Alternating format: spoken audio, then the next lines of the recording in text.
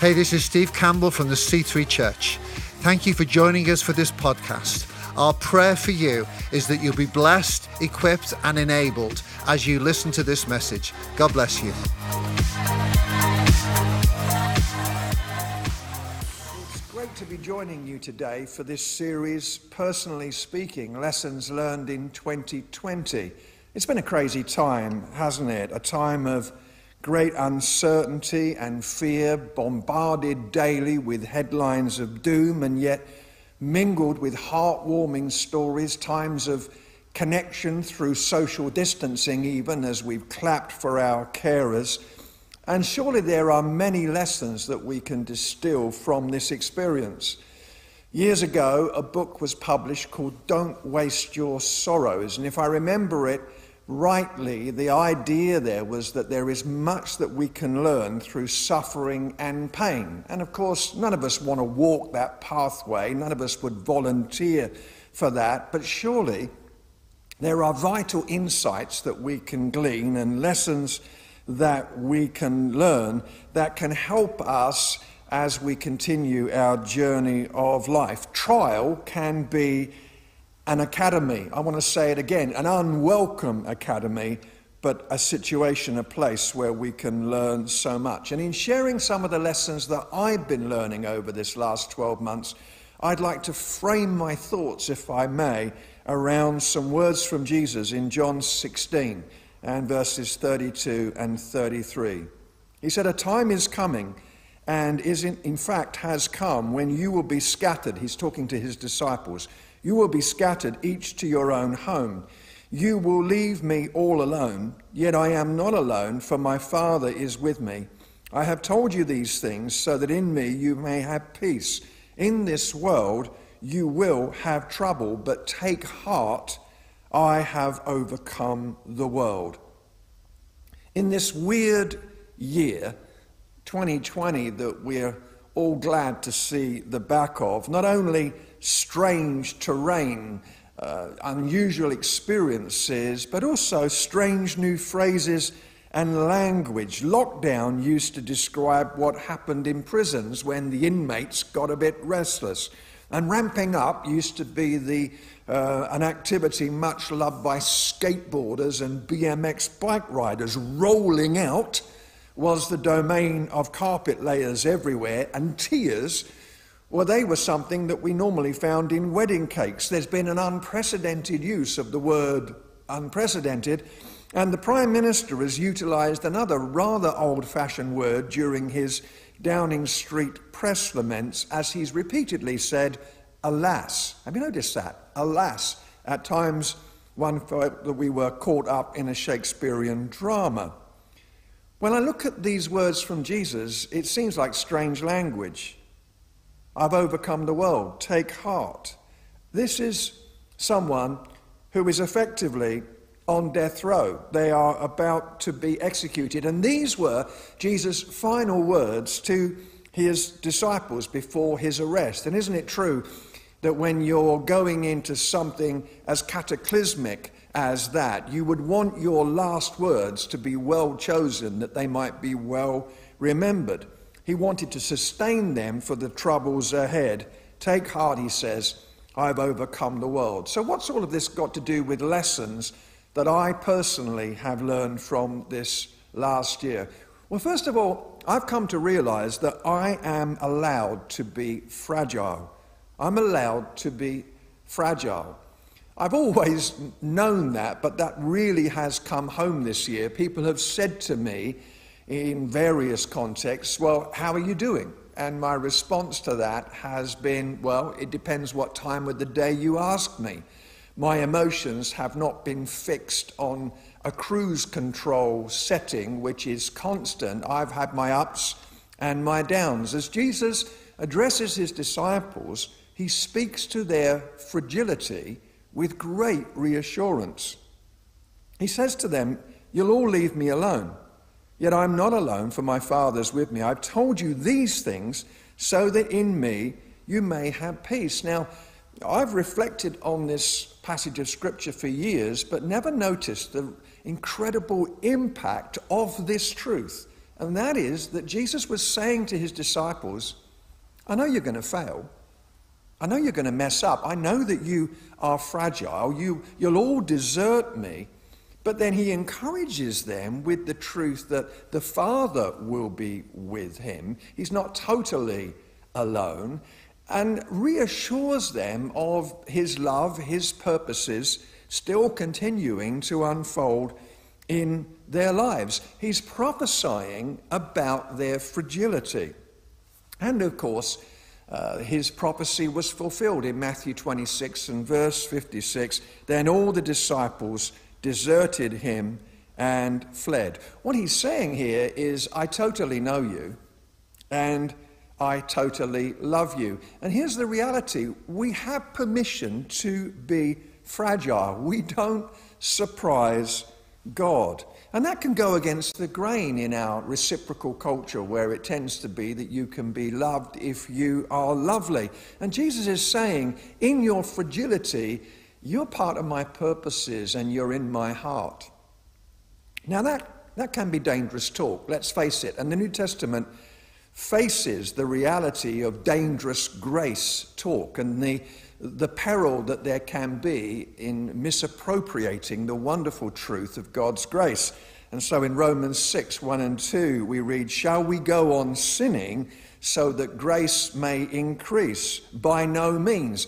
God doesn't want us to take the attitude that says, well, yeah, God knows me, he knows I'm fragile, he knows I'm weak, so I'm going to just go ahead and sin my brains out and he'll forgive me anyway and it will all be all right. No, the Bible speaks against misusing grace in that way. But let's know that we have permission to be fragile. We see Jesus in Gethsemane saying, my soul is overwhelmed. The word there, overwhelmed, pressed down. It's the word bario, from which we get the word barometer, to be pressed down, to be depressed.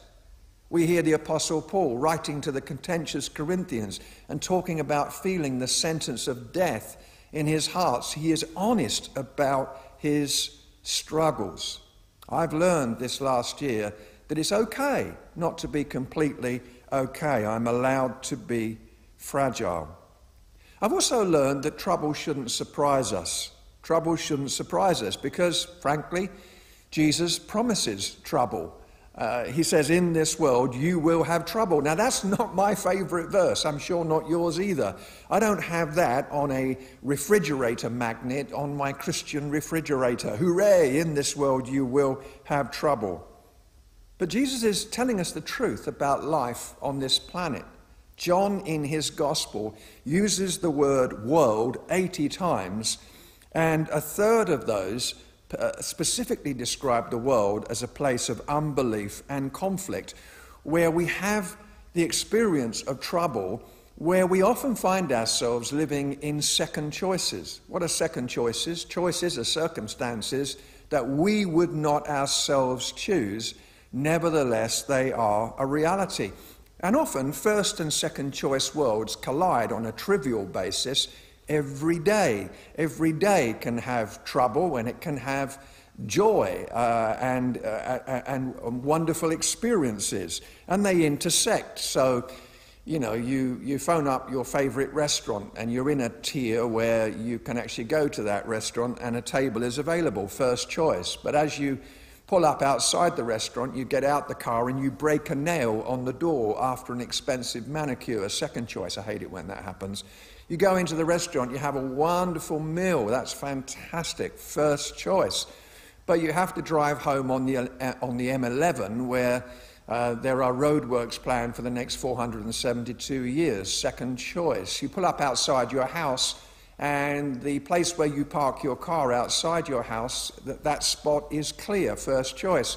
But as you reverse back into the spot, you reverse back into your neighbor's car, and he has a very large, hungry dog, second choice.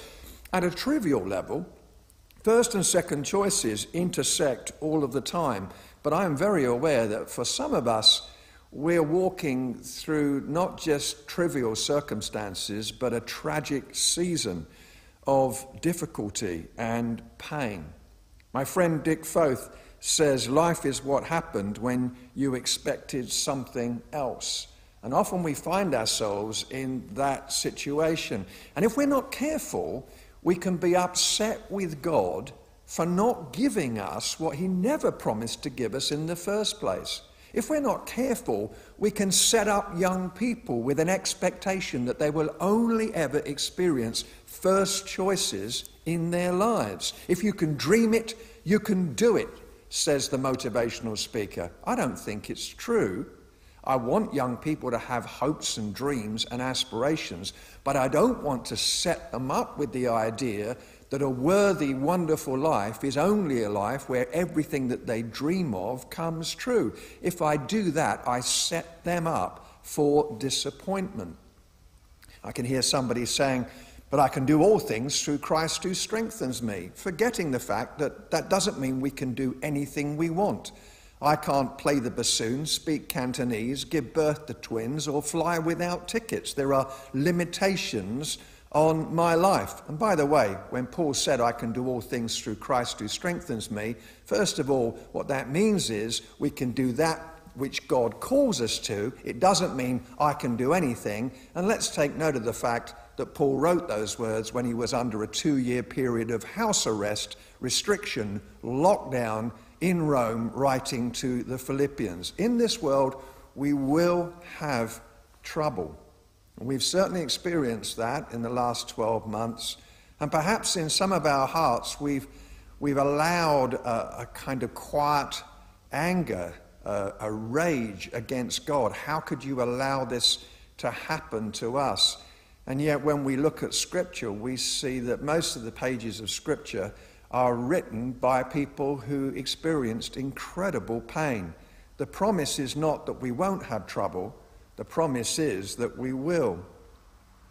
Thirdly, I've discovered that if I want peace, that it's found in the person of Jesus. Jesus says, in me, that in me you may have peace. I think if we're not careful, we can pursue peace as some kind of disembodied emotion, and that's not a biblical view of peace. The Bible teaching on peace is that it is found not just as a result of adjusting the rhythm of our lives, which is important, but rather it is found in a relationship, a walking with the person who is Jesus. It's challenging, isn't it, to find peace? Ronald Rolheiser said it's no easy task to walk this earth and find peace. Inside of us, it would seem something is at odds with the very rhythm of things, and we're forever restless, dissatisfied, frustrating and aching. We're so overcharged with desire that it's hard to come to simple rest. And what I've been discovering this year is that if I want to be at peace, that I need to be walking in, running to the presence of God. I love the way that Eugene Peterson in the Message renders Matthew 11:28-30. It very much speaks of Jesus personalizing peace, if I can put it like this. Listen to these words. Are you tired, worn out, burned out on religion? Come to me, get away with me, and you'll recover your life. I'll show you how to take a real rest. Walk with me and work with me. Watch how I do it. Learn the unforced rhythms of grace. I won't lay anything heavy or ill-fitting on you. Keep company with me, and you'll learn to live freely and lightly. And you see this idea of peace being in Jesus also in Matthew 14 and verse 27, when the disciples were terrified during that storm. Jesus is walking on water to them, and it says, Jesus immediately said to them, take courage, it is I. Don't be afraid. Peace is not found in vague spirituality. It is found in Jesus. And I discovered that in my life many years ago when at the age of 17, as a young man, out on Christmas Eve, determined to get drunk with my friends and find a church that we could vandalize. Our plan was to throw bottles at a church that was holding a Christmas Eve service and thoroughly disrupt the occasion. Within a few months that followed that, and by the way, we didn't find the church, and I'm glad about that. Within a few months, my life had been transformed, not by a little dose of religion, but by a very real sense of encounter with the risen Jesus. I've learned this year that peace is found as I consciously walk with him. Fourthly, I've discovered this year that my head has a door. My head has a door. What do I mean by that? That speaks to me of me taking responsibility for my thinking. Jesus says, take heart, take heart. He seems to like that phrase. In Matthew 9 verse 2, we read, some men brought to Jesus a paralyzed man lying on a mat. When Jesus saw their faith, he said to the man, take heart, son, your sins are forgiven. And then over in Acts 23, Jesus appears to the Apostle Paul. It says the following night, verse 11, the following night the Lord stood near Paul and said, take courage, as you have testified about me in Jerusalem, so you must also testify in Rome. Now, when Jesus uses that phrase in John 16:33, take heart, it's called an imperative verb. That means there is an action that we take. There is something that we do. We make a choice. Deborah Veal rowed across the Atlantic Ocean in 2002. It took her 111 days. She battled high waves, flying fish that would fly into her while she was rowing. She was alone, often wondering whether she would be ploughed into by a passing oil tanker. And Deborah had a post-it note on the cockpit that was in front of her as she was rowing each day, and it simply said 3 words: choose your attitude. Now, I know that can sound like a slick statement from a motivational speaker, but actually Jesus is telling us that we have a choice about the way that we think and the way that we respond. We can choose our attitude. That idea is also found in John 14 and verse 1. Do not let your hearts be troubled. Trust in God. Trust also in me. Some years ago, with some friends visiting from America, we decided to go into London. We drove to our nearest railway station. We were late for the train, jumped out of the car, ran in, caught the train, had a wonderful day, came back, and then realized that the driver's door of the car was wide open. And I panicked as I saw that. I'm quite good at panicking. And I said, oh, someone's broken into the car. They hadn't. In my hurry, I had left the door of my car wide open all day. Sometimes I think I take that attitude with my mind, that there's a door that I just leave wide open and my mind is at the mercy of any thoughts that just happen to want to meander around in my head. But actually the Bible's teaching is that we are called to take captive our thoughts. And I know that's not easy, and I know that it takes the help and the work of the Holy Spirit in our lives. And I also know that there are some for whom this can be especially challenging. I know what it is to experience clinical depression. I know what it is to need the help of medication. And if we need medication at the advice of our physician, then we should take it. I know these issues are complex, but there is a call in Scripture for us to begin to take authority over our own minds. Now, as I've just previously mentioned, and I want to be very careful about this, there will be some who will need specialist professional help and medication in order to deal with the thoughts that trundle around our heads every day. I'm not in any way suggesting a slick solution. What I am calling us to is to an understanding that, broadly speaking, there are actions that we can take, there are imperatives that we can respond to as we choose our attitude, as we think about the way that we are going to think. Our heads have a door. The other thing that I wanted to share with you is that I've learned this year, in a year where death has come close, I have learned that I need to stay in resurrection hope.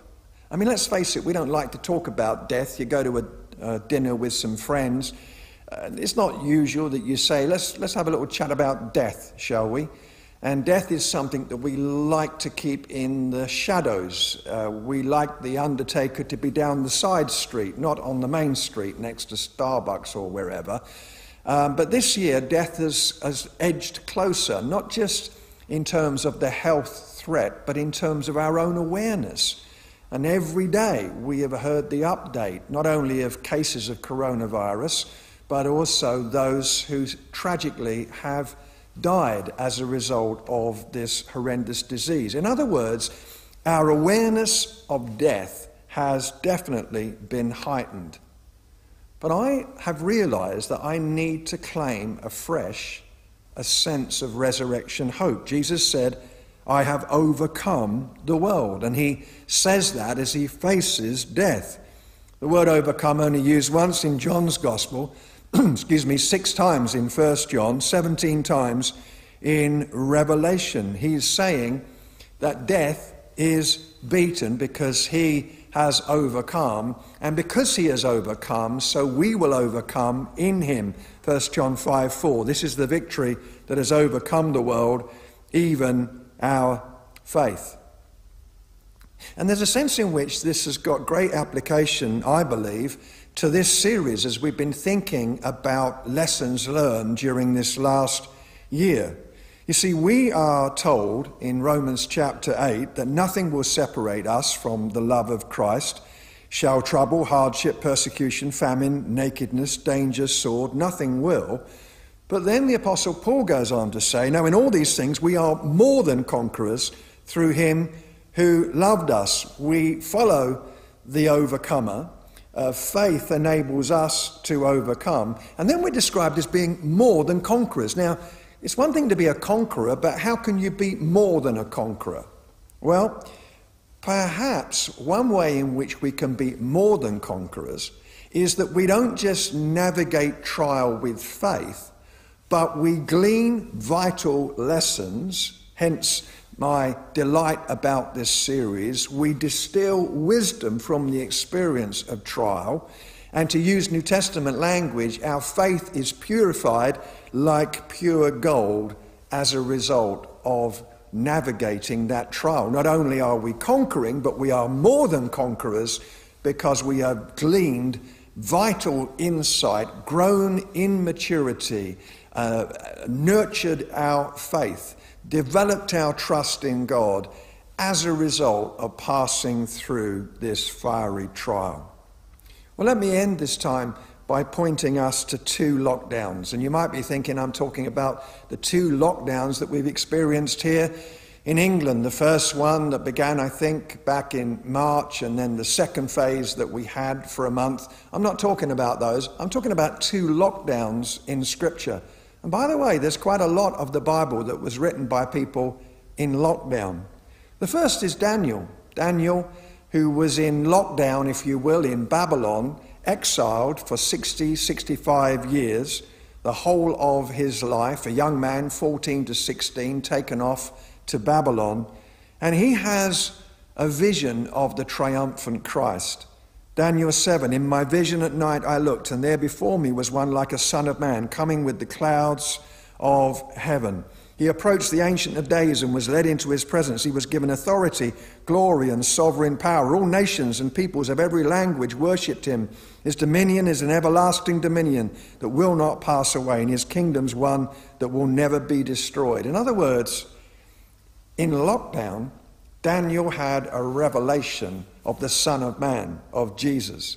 And then the second lockdown is the Apostle John in Patmos, a prison island. We're not sure how long he spent there, but again, he had a revelation of the risen, ascended Christ. I turned around, Revelation 1:12, to see the voice that was speaking to me. When I turned, I saw 7 golden lampstands. Among the lampstands was someone like a son of man, dressed in a robe reaching down to his feet and with a golden sash around his chest. And later in that passage, we read these words. "Then he placed his right hand on me and said, 'Do not be afraid. I am the first and the last. I am the living one. I was dead, and now look, I am alive forever and ever, and I hold the keys of death and Hades.'" In other words, I have learned that in this last year, where death has edged closer to us, and I want to be completely clear about this, I'm not one of those Christians who's excited about dying. I love life here, and I want to see my grandsons grow up. I enjoy life. I don't have an urgent need or desire to go to be with Jesus. Eventually that's going to happen when he comes or calls. But what I have learned is that as death has edged closer to us, it is more important than ever that we align ourselves with those first Christians, those early Christians who lived so close to death, persecuted, many of them martyred, yet sustained by this resurrection hope. What I'm hoping too is that when we look back on this season and when COVID is a vanquished foe, please God, may that be soon, that we will not lose hold, let go of the vital lessons that we've all learned, and I'm sure every one of us could share many and various insights and lessons that have come to us as a result of this time, that we won't lose sight of those, but we will live in the good of them. God bless you, and may 2021 be a happier new year and a year learned with insight gained through the challenging year that was 2020.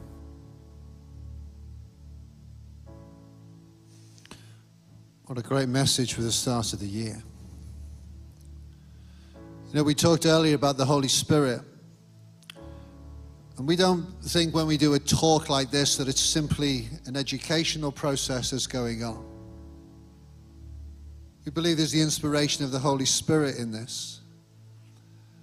That what we learn is not simply like we might in a classroom through information that's exchanged, but there's revelation, there's aha, now I see. We believe that as Jeff has shared those points, whether you're online or in the room here, that the Holy Spirit will have applied that to your life. There will be a light bulb moment. There'll be a, aha, I get that, I see that. Was it that you felt, yeah, I'm allowed to be fragile? Was it, yeah, I should hold on because trouble should not surprise me? Was it, peace is found in a person? See, for me, there was a line that he just said, it's not only found in adjusting the rhythm of your life, it's found in a person. That was a, for me, because I've adjusted my life. I must remember my peace is found in a person. Your head is a door. Can you take thought, every thought captive? Stay in resurrection hope. It's the Holy Spirit speaking to you, wherever you are, in your room, in this room, here. Just bow your heads, close your eyes, let the Holy Spirit instruct you now. This is what to do. This is to take that truth, do something about it.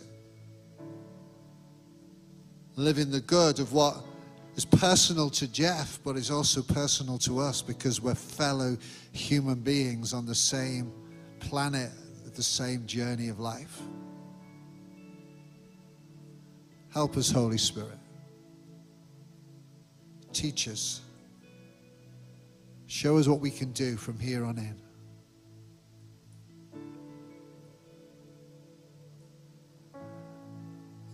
Let me close with this before we sing another couple of songs of worship. If you're listening online, watching online in the room here, and you've never allowed that peace to become evident and real in your life through a relationship with Jesus, you can do that now. We want to give opportunity every time we meet for people to know Jesus, because guys, it's about Jesus. We don't preach salvation outside of a person called Jesus Christ. We don't preach life in all its fullness outside of a person that's Jesus Christ. We preach Jesus and Him crucified. And you can come to know him today with a prayer. And I'm going to pray a prayer, and I'm just going to ask you, whether you're online or in the room here, just repeat it. You can do it out loud, or you can do it in your mind, because God hears your mind.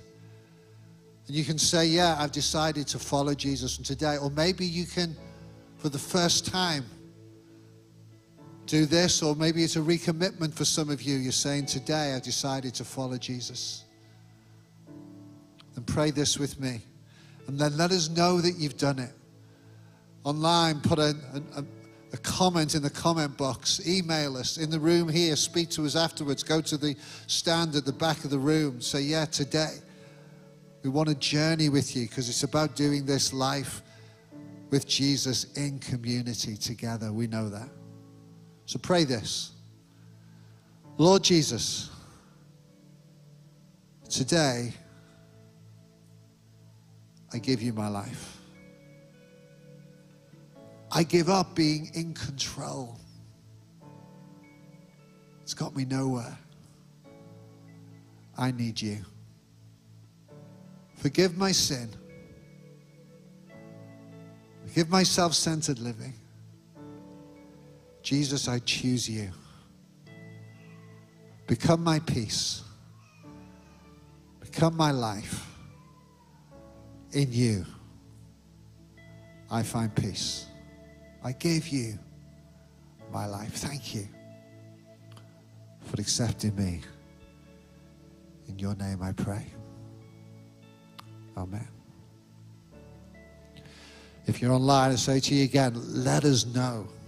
Confess it. Say in a line in the comments on Facebook there or YouTube. Say it. Follow. If you're in the room here, go to the back afterwards. Talk to someone that'll be hanging around. Grab someone there to give you a Bible. Say, yeah, today I decided to follow Jesus. Lord, we give you all the praise, all the glory. We keep our eyes fixed on you as we lead and walk into this new year. Guide our steps, we pray. In Jesus' name, amen. Why don't we stand to our feet if we're in the room, or even if you're online, let's worship our God together again with these songs as we draw our service to a close. Know that you're loved and appreciated. God bless you.